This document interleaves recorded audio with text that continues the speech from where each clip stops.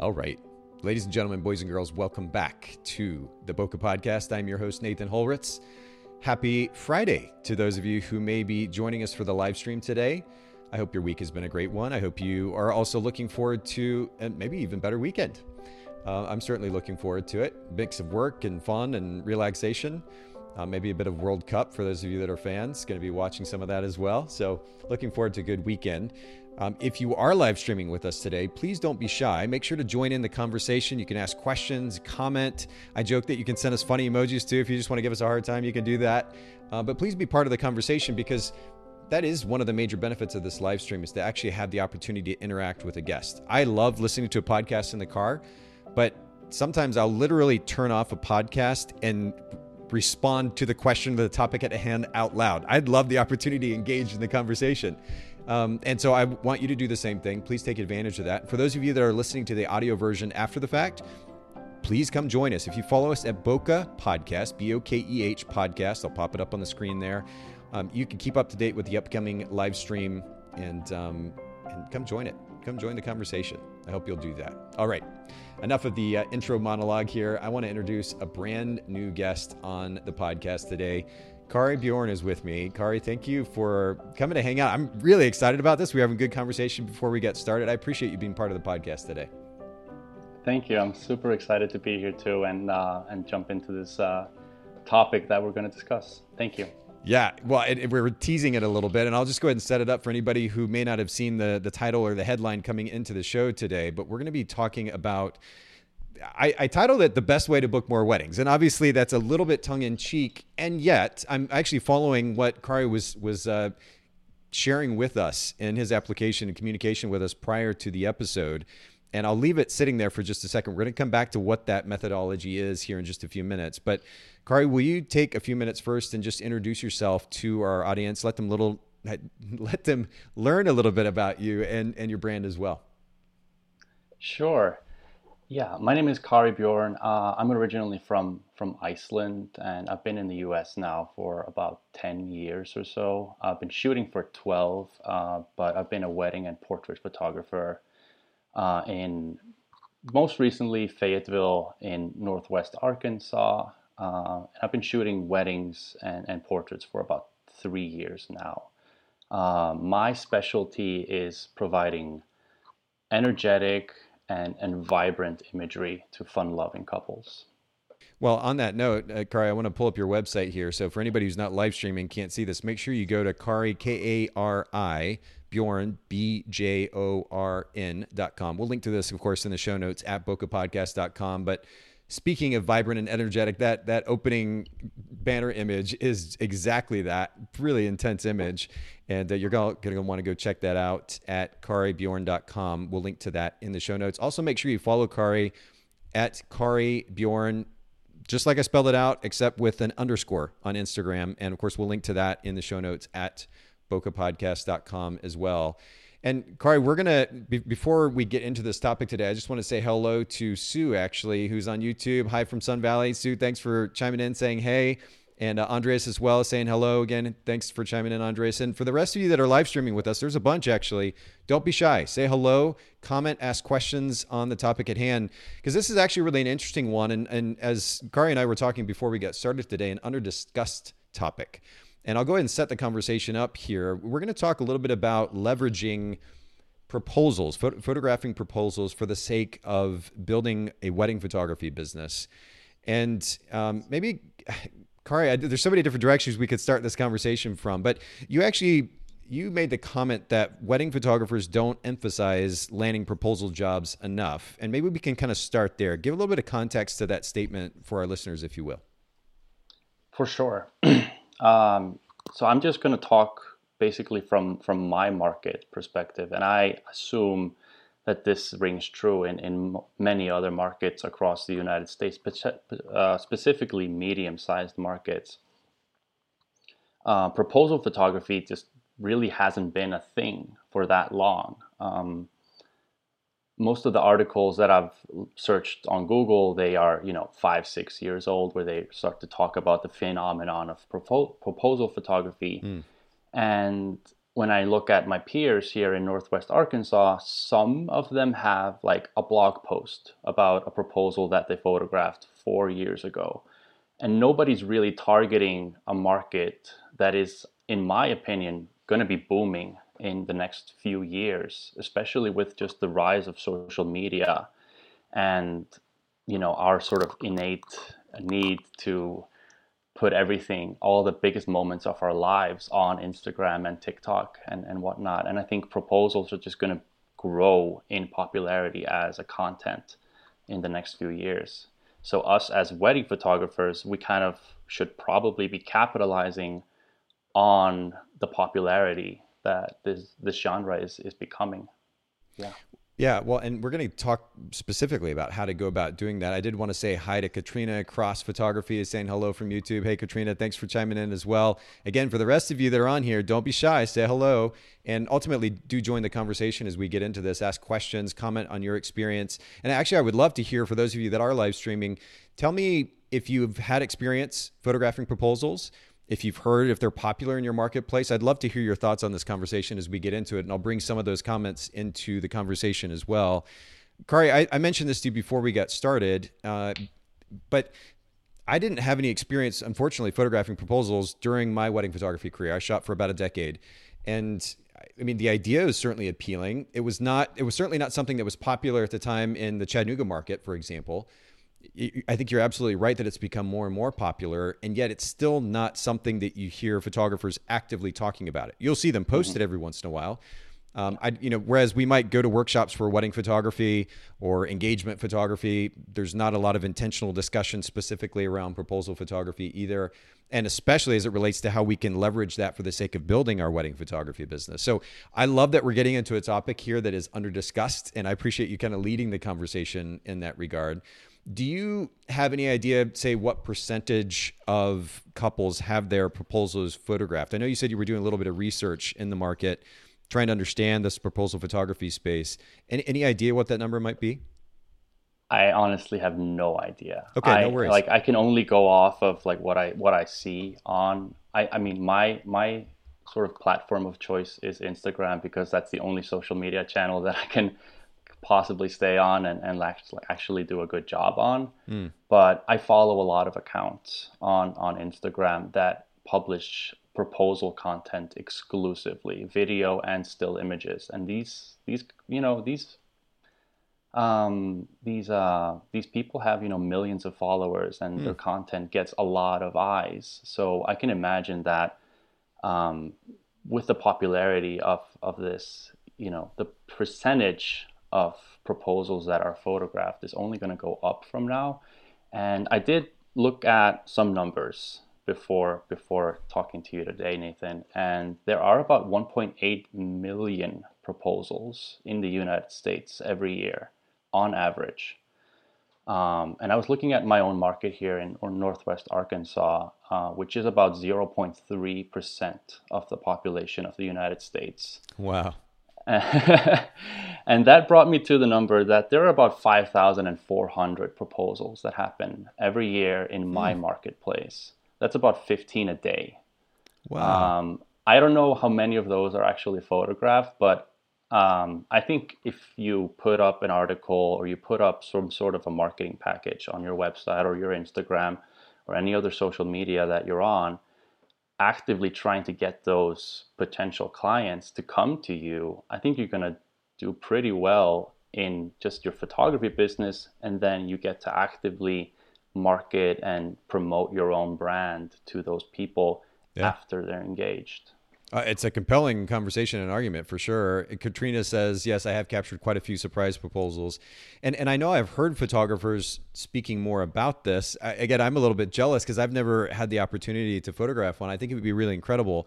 I will say, and I'm curious to get your take on this, it feels like if you're going to have, in fact, when we were talking before we started the live stream today, you mentioned something about the tendency, or that you felt like photographing something like a proposal might be more fitting for a non-professional or camera, or maybe even a photographer, like where we're capturing something with a phone, for example. It's a little bit less intrusive or less obvious.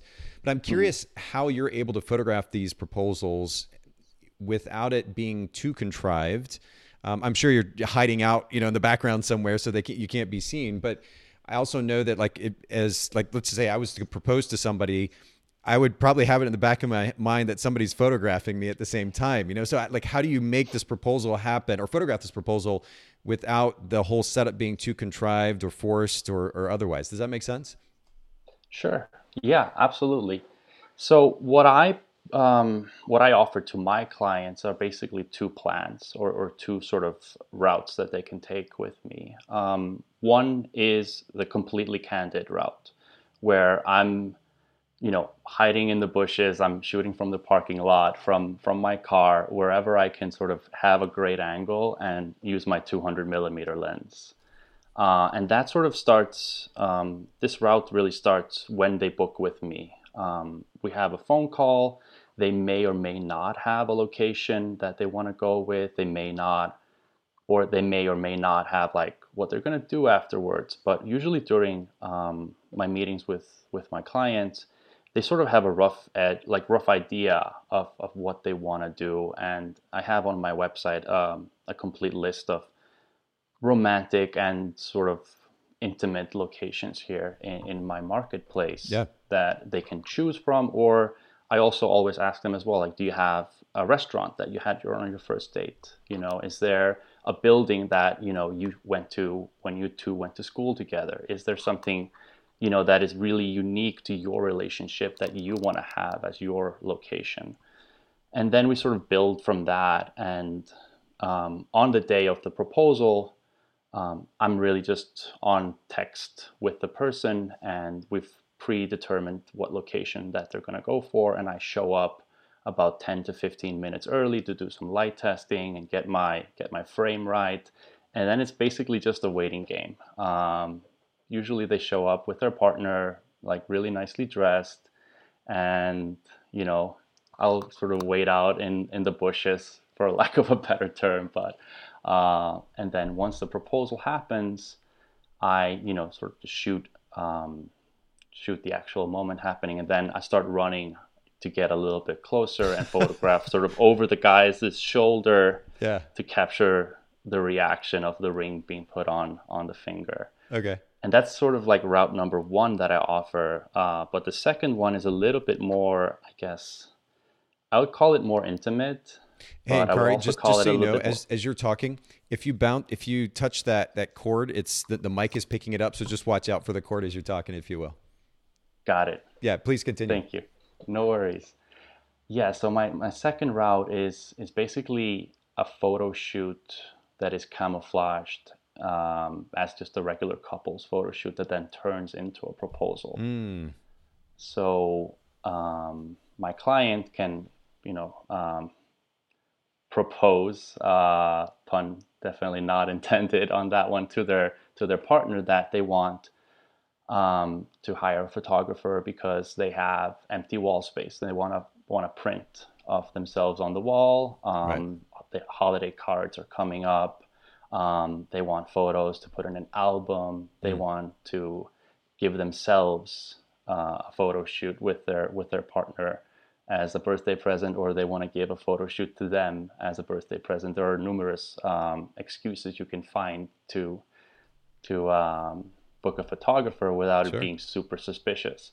And I like this route a lot better because I get to show up. I get to, have a 15 to 20 minute portrait session with a couple before, and then sort of, 15 to 20 minutes into it, I turn to the partner and I say like, hey, y'all look really beautiful right now. Let me get some headshots. Let's just, you'll come out of this session with, beautiful couples portraits, but you'll also get a headshot for LinkedIn and your website and whatever. We always need an updated headshot. So I pull the partner to the side, and I have her like gazing into the sky or the trees or whatnot, and that gives my client 15 to 20 seconds to get down on knee, pull out the ring, get in position. And I've led them to the spot that we've predetermined was like the right spot that the guy chose. And I'll do a couple of headshots, then I'll move back and tell her to turn around, and then the magic kind of happens. And I like those pictures a lot better because I get to shoot those with a 35 millimeter. I'm right there. it's, the photos are going to come out like you were there in the Mm-hmm. moment. Mm-hmm. So There's I probably prefer also that less route of a a lot chance better. of you coming off looking really creepy with a 200 millimeter lens in your car, hiding out in the parking lot. Exactly, I was exactly. I was kind of amused just thinking about that initially, and then when you were talking about running to catch up with them when you see the proposals start to happen, I was like, oh man, that like makes it, that further exacerbates the whole scenario. Like, you imagine somebody watching from the sidelines, had no idea this was about to happen. They look over to the parking lot, and there's Kari with like hiding behind the window of his car with this 200 millimeter lens, and suddenly he pops out and he starts running to this couple, and they're like, what in the world is going on? But yeah, I can see how, in fact, Andres actually commented. He said, I haven't shot a proposal yet, but the second option makes more sense to me. And I'm sure we could go either way and create really beautiful images. But nonetheless, this is a compelling conversation, and it's nice to have a little bit of perspective as to how you approach that. I appreciate that. Katrina said, never just marketed for that. It's a great idea. She said, I'm adding proposal to my website. So you've already inspired people to make change. And the cool thing, Katrina, is we're going to actually talk very specifically about how Kari uses this to set up conversation for the sake of potentially booking this couple for wedding photography. So we'll get to that in just a second. Kari, as you were talking, I did pull up the blog post that you mentioned on your website. Can you give a little bit of context to that blog post? And maybe you're going to talk more about it as we get into the conversation, but are you using that blog post as a way to market to couples? Yeah, absolutely. I think, I haven't been doing this for too long. And um, really, just about a year ago, I started getting really heavily into SEO and how to, like, just sort of put my brand and my name at the top of Google, and how to sort of cast my net as wide as possible. Mm-hmm. And throughout all the sort of content and articles that I read on SEO for photographers and wedding photographers in particular, there seemed to be this sort of notion that it all starts with the venue. Most couples get engaged, and the first thing that they do in the sort of buying cycle, or the wedding experience, if you will, is that they start looking for a venue because they can't book other vendors before they have a date. And in order to have a date, they have to have a venue. So all the sort of marketing advice that I read and I consumed for myself was that you need to have a venue guide on your website, because that's how people are going to find you before they even know that you're looking for a photographer. And in my sort of strategy for my own marketing endeavors, I thought, well, how do we get earlier? How do we get, past this venue threshold that, most people advocate for?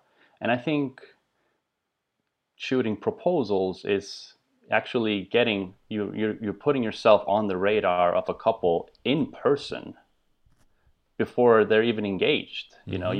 You have a client, well, half of the couple. The guy knows he's probably going to be engaged soon, but the other person doesn't know. So you're already this exclusive photographer that will kind of, I think, automatically be in the top three to shoot that eventual wedding. Yeah. And for, because people don't really get engaged and immediately start planning, there's like always, a month or two or three or four or five, whatever you will, where they're not actively planning the wedding. You get to have exclusive marketing opportunities to that couple through Mm-hmm. emails, through Instagram, or just, meeting them at the grocery store, so to say. So I But think you're a this is step an ahead in excellent. that funnel, though, right? Because you're absolutely right. Exactly. Everybody gets so obsessed with the idea of relationships with the venue.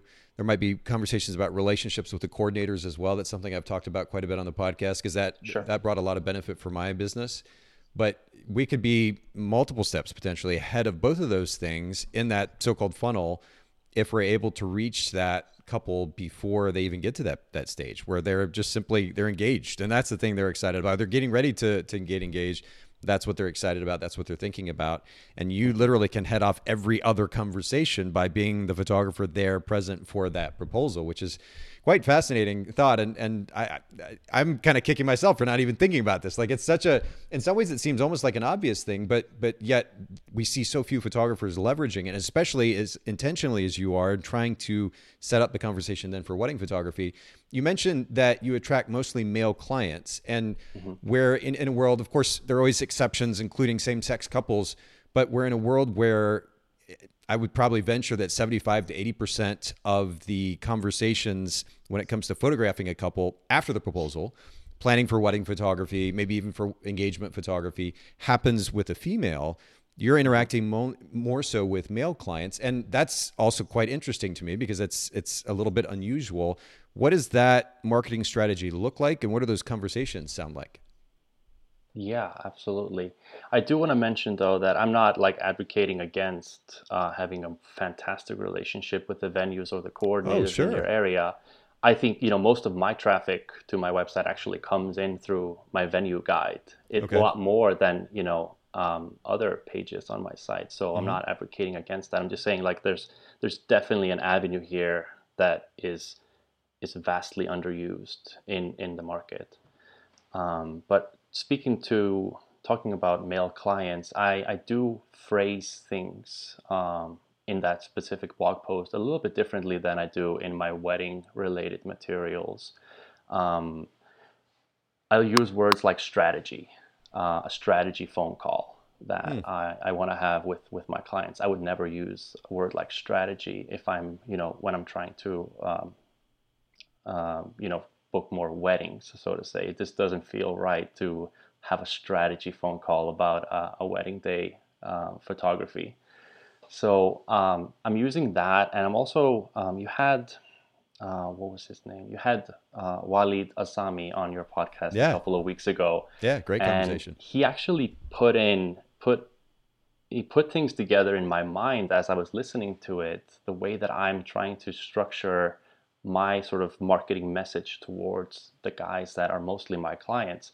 And it's kind of to make that person the hero of the story. You want to allow that Mm. person to be the hero. Hmm. And this was further actually sort of cemented. I had a conversation yesterday. I had a potential client meeting conversation over Zoom, and it was a wedding that I just booked. And I asked the couple, how was your proposal? And they live in Indiana, and they're coming down here because their parents live here. But the first thing that came out of the bride's mouth was, he did a good job. And that sort of really cemented that thing for me that, like, us guys, we really love, a pat on the back. We love to be the hero of the day. Sure. Like, I love to take out the trash and have my wife tell me, like, hey, you did a good job, thank you for that. And I don't know, we love having that kind of an interaction. So I think that's my tone of voice when I'm Mm. marketing to this clientele, as opposed to with brides. It's a little bit, I guess, softer, or more about the experience and more about the comfort and more Mm. about sort of, I will take care of this for you. with with this clientele, it's more about steps, bullet points, and like, this is what we're going to do, this is what we're going to do after that, this is where you're going to be, and I'm going to take it from there. um, that's more or less, that's the difference in the way that I sort of brand myself and market myself to these two clients. That makes a lot of sense, actually. Okay, so uh, I want to dig into that just a little bit more. When are you running ads to guys in your marketplace, Facebook ads, YouTube, Google, etc., or how are you going about reaching out to these male clients? It is exclusively through this page on my website. That's the only thing that Really? Wow. has worked for me. I haven't done any ads on Google or Facebook or Instagram for that matter. I published this article about, I would say, 8 or 9 months ago. And prior to this, I photographed like a proposal or two in a year, just like random inquiries that came in seemingly out of nowhere. And after I published this post, I'm doing, 2 to 3 a month. Just in October, I did 6 proposals. Wow. And it's just through this article, because there's no real competition for these search queries in my market. Mm. There's one other article a peer photographer who mentions locations, but they don't talk about pricing. They don't talk about how a proposal is photographed. They don't mention any of these things. It's just kind of like a location guide. So I want to mention this to other people here who might be maybe in similar markets to mine, sort of like mid-sized markets where there's a really, a reasonable potential that you have no competition when it comes to this. Mm-hmm. Well, this begs just a highlight and major props to you for actually doing some market research. When we talk about brand positioning here on the podcast, I talk quite a bit about the idea of even just simple market research sounds very official and maybe a little stuffy, but it's really just as simple in many cases as doing some simple Google searches. When in case of brand positioning, for example, I just say, hey, if it's a Chattanooga photographer and they're wanting to go into wedding photography, I search Chattanooga wedding photography and I just begin to look through the results that come up to see what other photographers are doing. And what that does is it enables me the opportunity to position myself against them. Because photographers have a tendency of just kind of doing whatever everybody else is doing, whatever is trendy in the moment, right? And the reality is that a business can maybe function well under that guise for a certain period of time. But if we really want to stand out more effectively, if we want to cut back on the amount of time necessary to be able to build a business, then we need to look for opportunities to truly, not just in concept, not just with a few cute words, but truly differentiate ourselves. And part of that involves looking to see what the other businesses in whatever industry that we're in are doing and what they are not doing. And then if there's a market opportunity in that area where they're not filling a particular niche, then there's an incredible opportunity for us to then go fill that niche and meet a need and potentially build our business as a result. I did that with Photographer's Edit, longer than that, 6-7 years ago at least. There was this trend toward subscription model. So where if somebody wants to pay for post-production, instead of paying an a la carte per image fee, they would go and just pay a monthly subscription fee. And that got really popular because at the outset, a photographer sees that and they're like, oh, that's so cheap. Awesome. Yeah, click, subscribe. I'm going to sign the contract. And the reality is first of all, the business model was very broken and I won't bore everybody with it. But when you start to dig into the numbers, it didn't really make sense from a financial standpoint, these companies. It was obviously, at least one case in particular, a numbers grab. But we looked at what was going on in the industry. We took a step back. We looked at the big picture, what we were trying to achieve, what our brand was about. And we decided instead of following suit, to maintain an a la carte price point, to maintain flexibility without contract. And that put us in a really great place on multiple levels.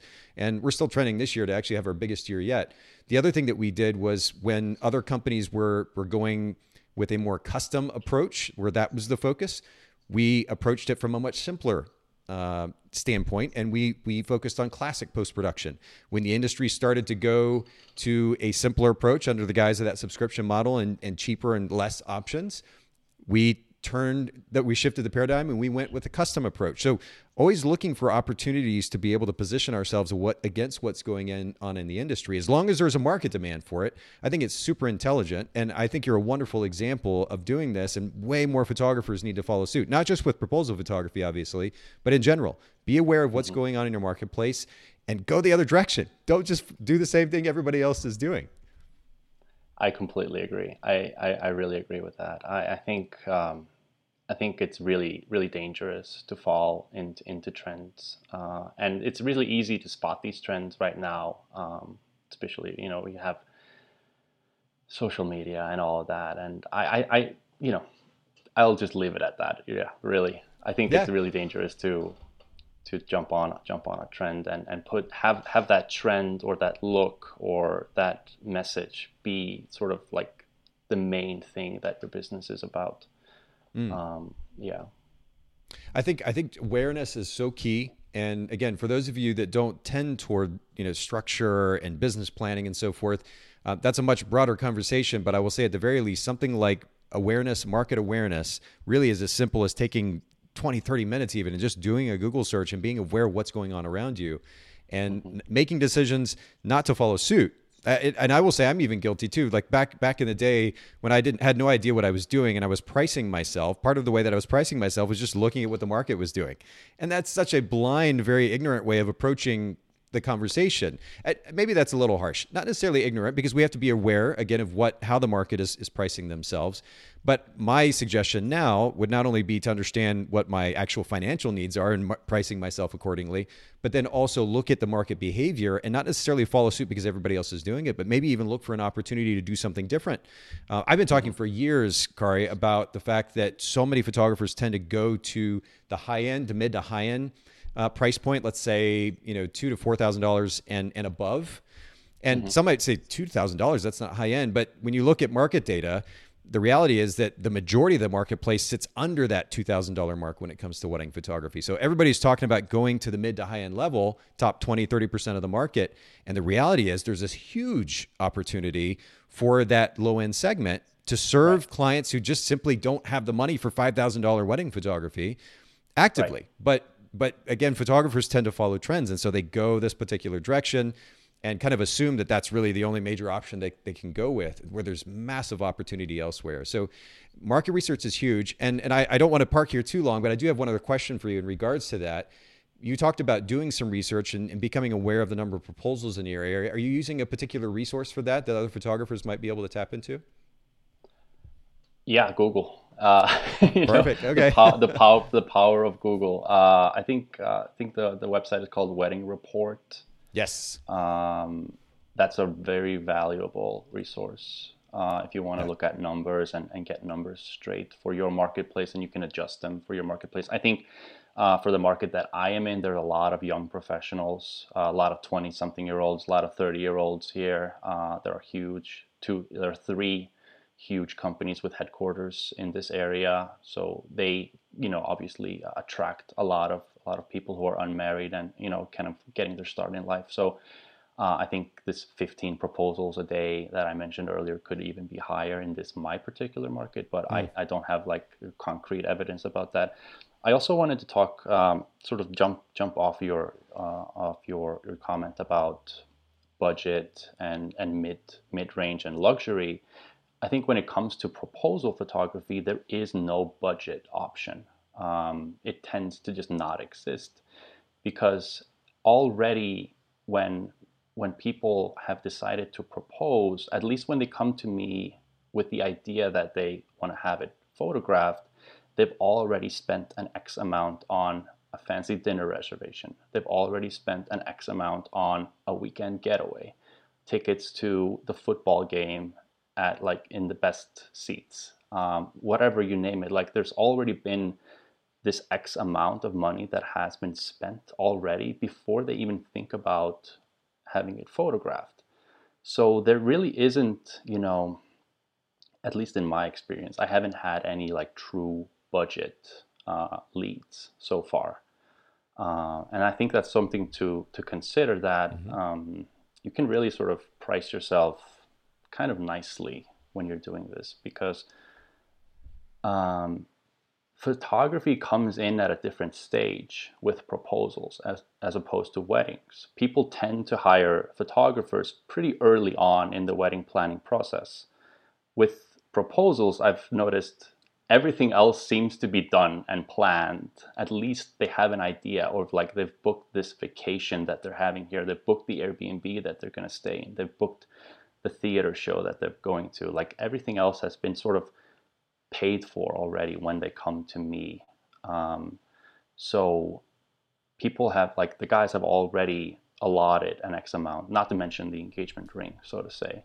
Yeah. So for my clients to even consider photography, they already have sort of a reasonable amount of money that they've already spent and already put in to this, to their day.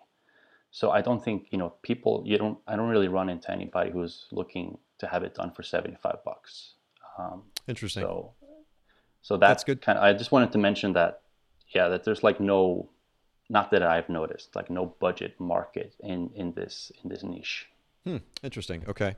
Well, at the very least, I certainly want to highlight the Wedding Report. You mentioned that as a resource. The numbers that I was mentioning earlier actually come from the Wedding Report as well. I've been purchasing I guess it's their annual subscription or whatever it is, for years now. And I think it's a really great resource. Of course, we can't ever rely on just one resource, but for anybody listening in, if you haven't checked out the Wedding Report, make sure you do that, because it is really, really healthy for us as business owners to develop a certain awareness about what's going on in our marketplace, certainly locally, and even potentially on a broader level, regionally, statewide, or even nationally, depending on what your business goals are. And that's definitely a great resource. We'll link to that in the show notes at Boca Podcast as well.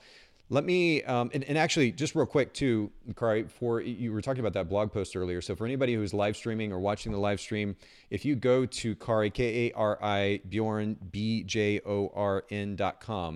and there on that homepage, if you go to resources, and then you see on the top right hand corner there, it says locations in Northwest Arkansas to propose. You click on that. That will allow you to see this article that Kari is talking about, give you a good point of reference as to how you might be able to work on your SEO through a blog article like this. It could be a really, really powerful example, again, for all of you listening in and watching. So make sure to leverage that.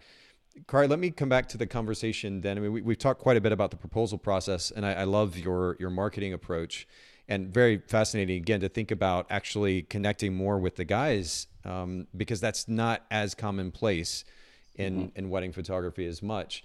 But then when it actually comes time to think about kind of transitioning the conversation with this couple from proposal photography, let's assume that they've gone ahead and hired you for that, or the individual has hired you to photograph the proposal.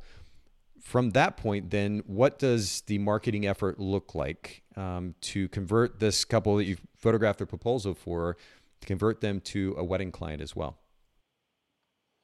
Yeah, my approach is I want to keep things, I guess, as organic and natural as possible. I hate being sold to, so I try to keep my approach in that manner as well. Yeah.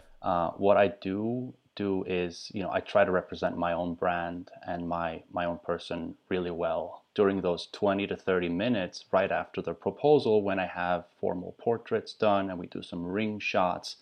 And I rotate them around for like 2 to 3 different locations in and around the area where the proposal happened. So I use that time to sort of present myself to the bride, so to say. And then right at the end of the proposal, right at the end of the shoot, so to say, I'll basically tell them that, I'm going to give you sneak previews as soon as I humanly can. And I will literally do that. I will hop home and, I'll download the card and I'll send them like 4 to 5 pictures that they can then share. And in addition to that, I'll ask them, is it okay for me to tag you on Instagram? And more than likely, yes, they will say yes to that. So as soon as I deliver them these sneak previews, I post the pictures on my stories and I tag them there, and I follow them, and they usually, they follow me back. And that sets me up for a relationship where I am sort of passively, I don't know if passively would be the right word here, but all the content that I'm producing just on the regular basis, my wedding pictures, and I'm posting, links to my resources page, as you just mentioned, they get to see that now because we've been friends on Instagram, and I've tagged them in the post that they then reshare all to their friends and their network as well. So that's kind of my marketing strategy at that point. I don't really go about, a week after, like just sending them my prices for weddings. I'll save that for a few months down the line.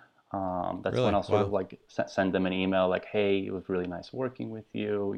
We had such a great time. Here are my wedding packages. So I'll sort of just nurture that relationship a bit passively on Instagram for a few months before sending them my prices. And I think that's just my personal way Sure. of marketing myself, because I kind of don't like getting bombarded Same. with marketing messages. Yep. But I think if people choose to implement proposal photography into their marketing strategy, I feel like you have 3 to 6 months where couples are not actively looking for venues, they're not actively looking for photographers or videographers, and you have this sort of exclusive relationship that you can take in whatever route that you really want to go and what fits your brand, so to say. because, for all I know, like I'm the only photographer that they know at that point, at least a professional one. So, I feel like I have, at least, a chance of being in the top three of potential photographers that they will then hire for the wedding. For sure. Yeah, that's what I Well, wanted. That's kind of my approach to that. Yeah. and I feel you on the not being bombarded by marketing. I tend to shy away from that as well. In fact, I've been told, I think even multiple times now on this podcast, they're like, Nate, you need to talk about Photographers Edit more often, because I have this company in the background, and we're fortunate to have done really well as it is. But Bokeh was only ever meant to be, kind of a soft sell. Occasionally, we'll bring it up if we get a chance to talk about it, but we will. And I've had people be like, Nate, you're going to need to actually talk about your company. Let For them know it sure. exists. So but I totally Exactly. get that, because I don't like I'm a bit cynical at this point, especially in the photography industry. The amount of courses that photographers, just as one example, courses that the photographers are trying to sell to other photographers. And I see the email sequence and all of it. And of course, I see through it all because I understand how these things work. And it makes me Yeah. that much more cynical. So I'm very hesitant to sell too hard to anybody. But Yeah. at some point we have to kind of call them to action, if you will. And you said that starts with an email. Is there a sequence? Like, do you have it planned out very strategically, or is it just, as you talked about, a little bit more organic in nature? It is a bit more organic in nature, and I do think I sort of cater it to the little bits that I know about the couple at that point. I'm obviously I'll be friends with them on Instagram, and I'll sort of see what kind of pictures they're posting, what their life is like. So I guess I kind of just cater my marketing message after that email, basically just how that couple is. It's sort of very just depends in that sense to me. Okay. I do not have a system in place for that at that point. No.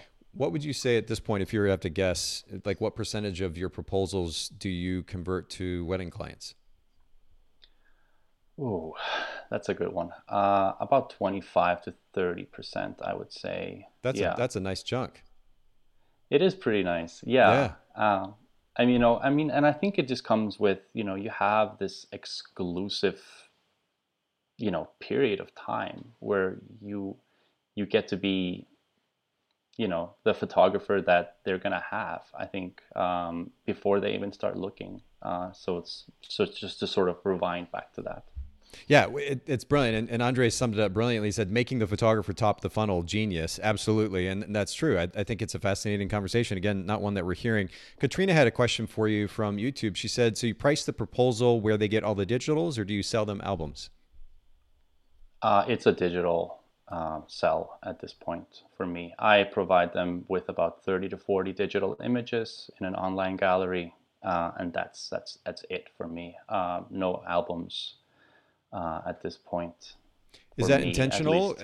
Like, do you prefer to just to kind of avoid that process, or are you just trying to keep it simple? What's the intention or the thought process behind it?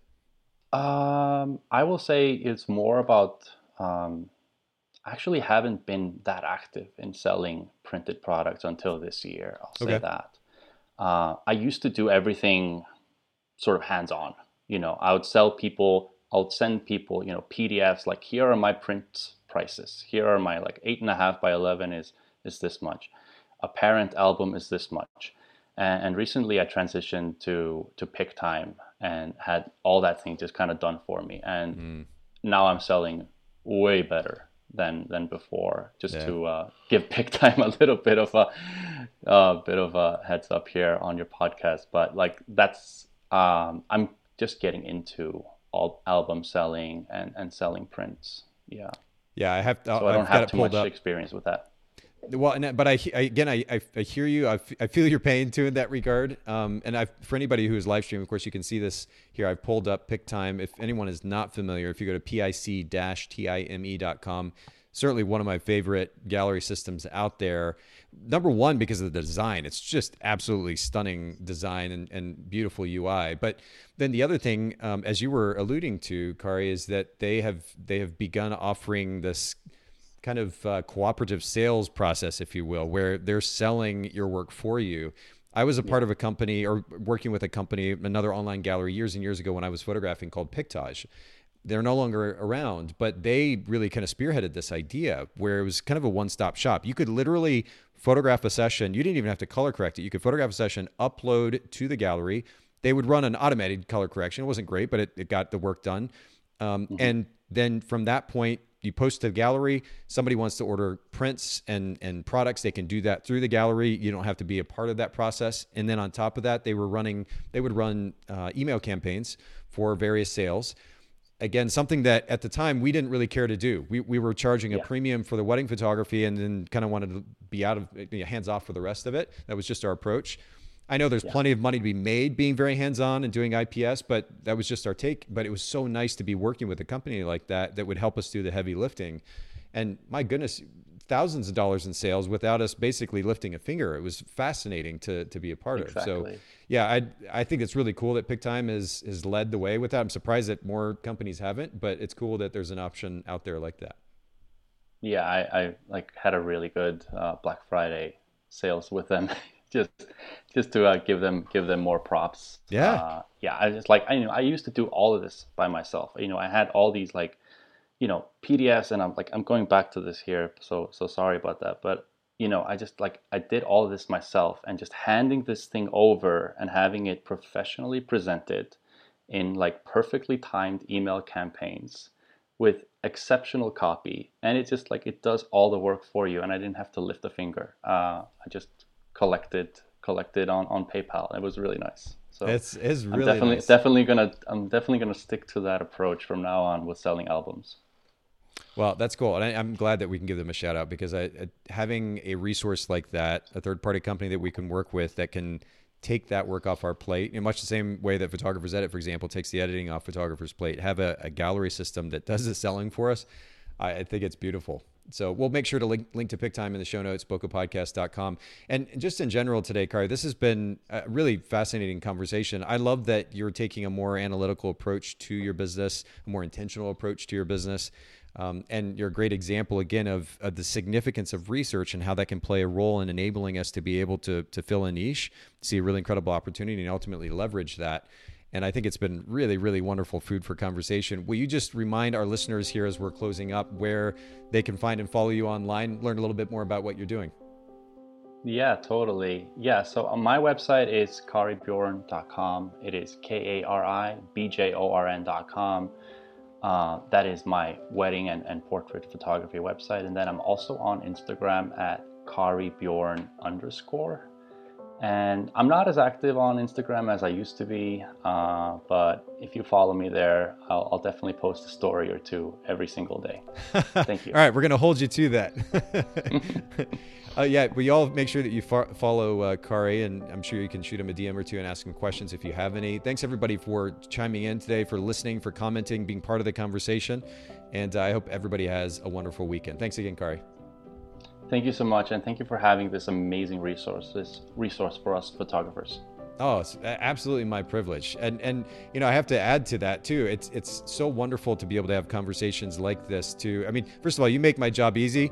Your communication style is so simple and easy to follow, and I love that. But to have these kinds of conversations where we can talk about ideas that aren't discussed enough in the industry, I think is one of the main reasons ultimately that I wanted to have this platform in the first place. So thanks again for leading the way in the conversation.